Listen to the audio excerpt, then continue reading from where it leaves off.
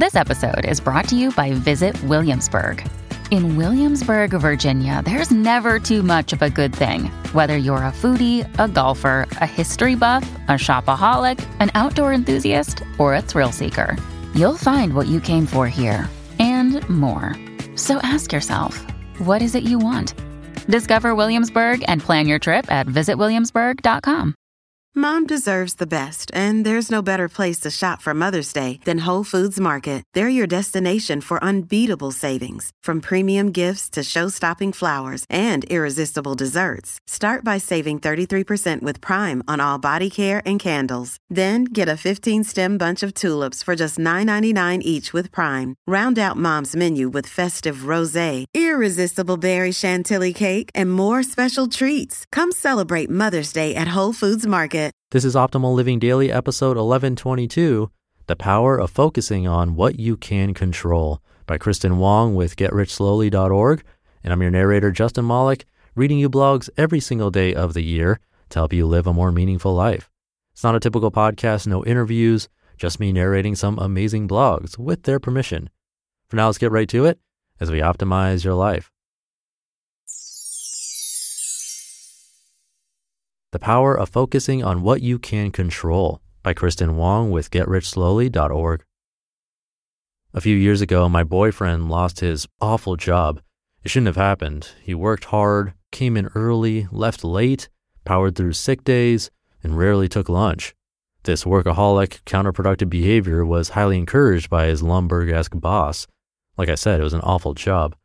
It wasn't a good time for Brian. He was in debt. He lived in a 400-square-foot studio apartment, and he rode around town on a $400 Craigslist scooter that broke down so often it could barely be considered a mode of transportation. And now, he didn't even have a job. He had no job, as no one was hiring in his industry. But not long after he lost the job, I witnessed what would become one of my favorite of Brian's traits, his resourcefulness. He made do with the scooter, riding around town to talk to various businesses in his field. While none were actively hiring, he convinced one of them to give him a job. It turned out to be the best job he's ever had, and years later, he's been promoted to a position he suggested. His finances are in order, and the weight lifted from his shoulders is palpable. I do think there's a certain amount of good luck and success, but there's also a certain amount of bad luck. Resourcefulness has always been a trait I've admired, respected, and tried to cultivate. And it seems that resourceful people learn to capitalize on the good and don't bother focusing on the bad. They focus on what they can control. Finding control. There's a system, right? I mean, it's supposed to work, right? Of course, but nothing is perfect. Sometimes, maybe even oftentimes, you do all the right things, everything you're supposed to do, and nothing works out the way it should. When you complained about this injustice as a child, your parents likely said, "Life's not fair." This phrase always annoyed me as a kid, and it continues to irritate me as an adult.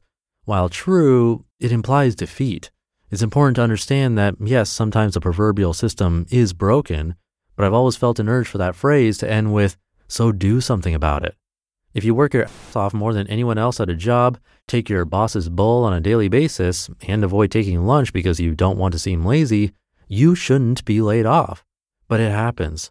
And rather than throw up our hands and say, "Well, I did my best," it is probably more useful to focus on what we can control in picking ourselves up from that situation. A while back, I wrote about women and the confidence gap and gender pay gap. A couple of readers commented that, yes, it exists, but I should get over it and stop dwelling on it. I don't think that's a very productive answer. Accepting that reality and turning a blind eye to it is something I've done most of my life, and it hasn't served me well. As I've learned more about the issue and how it may actually affect me, I've also learned to speak up for myself more. I've forced myself to stop being afraid to ask for raises. I've stopped being intimidated by investing.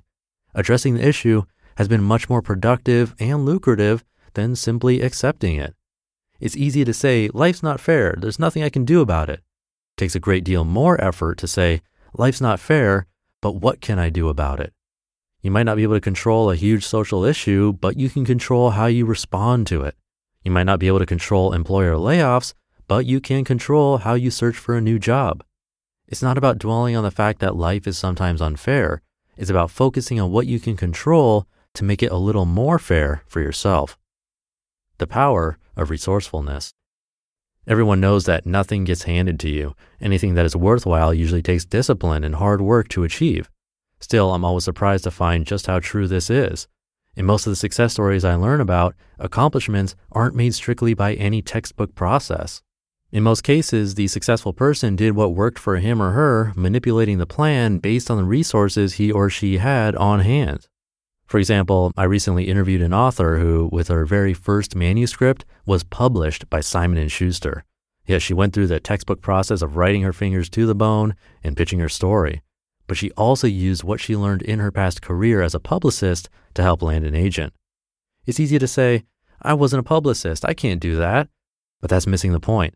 The point is that she wanted to be a published author, and she used her resources to make it happen. Maybe you don't have a PR background, but maybe you have connections. Or maybe you've been writing your entire life, and you have an especially solid manuscript. Maybe you have an agent who says she might be interested in the future.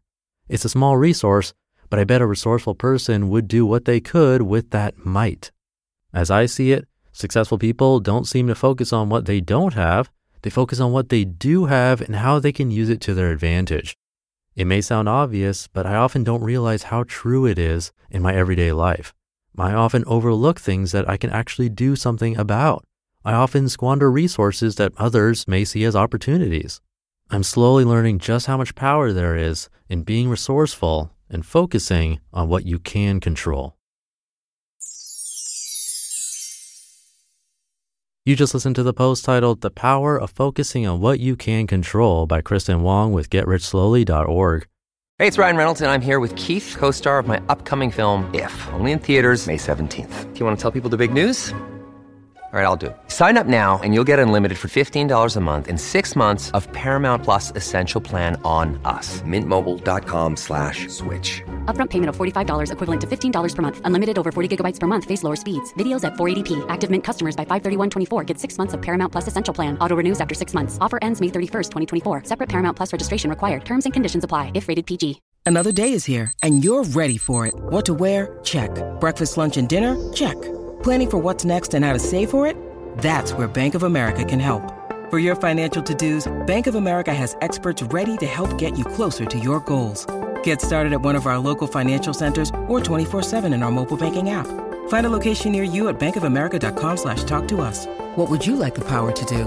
Mobile banking requires downloading the app and is only available for select devices. Message and data rates may apply. Bank of America N.A., member FDIC. I have some examples of this in my own life, and my brother frequently mentions the importance of focusing on what you can control on his podcast. He also narrates articles, but more focused on health, like nutrition, diet, exercise, all that fun stuff. And he actually answers questions from listeners on Fridays. Definitely check that out. It's called Optimal Health Daily. And in my own life, when I think about some events or experiences that were big or where I felt accomplished, it really does feel like many other people would have thought, oh, I can't make that happen. I don't have the resources. But with social connections or Facebook, even in person, I'm sure there's a way. Like I got my summer internship with Warner Brothers Records during business school just by asking an acquaintance who worked there. She barely knew me, but I started the conversation lightheartedly and tried to return the favor with something I knew she enjoyed. I started with that. Maybe you have something you can offer in return that no one else has. Or like getting tickets to exclusive events, same thing. Even this podcast, most people 3 years ago would have said, how are you even going to get permission from all of these authors, some of whom are considered famous when you have no connection to them? Well, I wrote letters, very personalized emails. I gave something in return, and I started with just a couple yeses. I did it all for free. I narrated the Minimalist audiobooks. That took hours and hours, and I did it for not a lot. That's how I made the connections. So it's a great article. I definitely agree, and something to think about today. And that will do it. Have a great rest of your day, a great weekend if you're listening in real time, and I'll see you tomorrow for Minimalist Monday, where your optimal life awaits.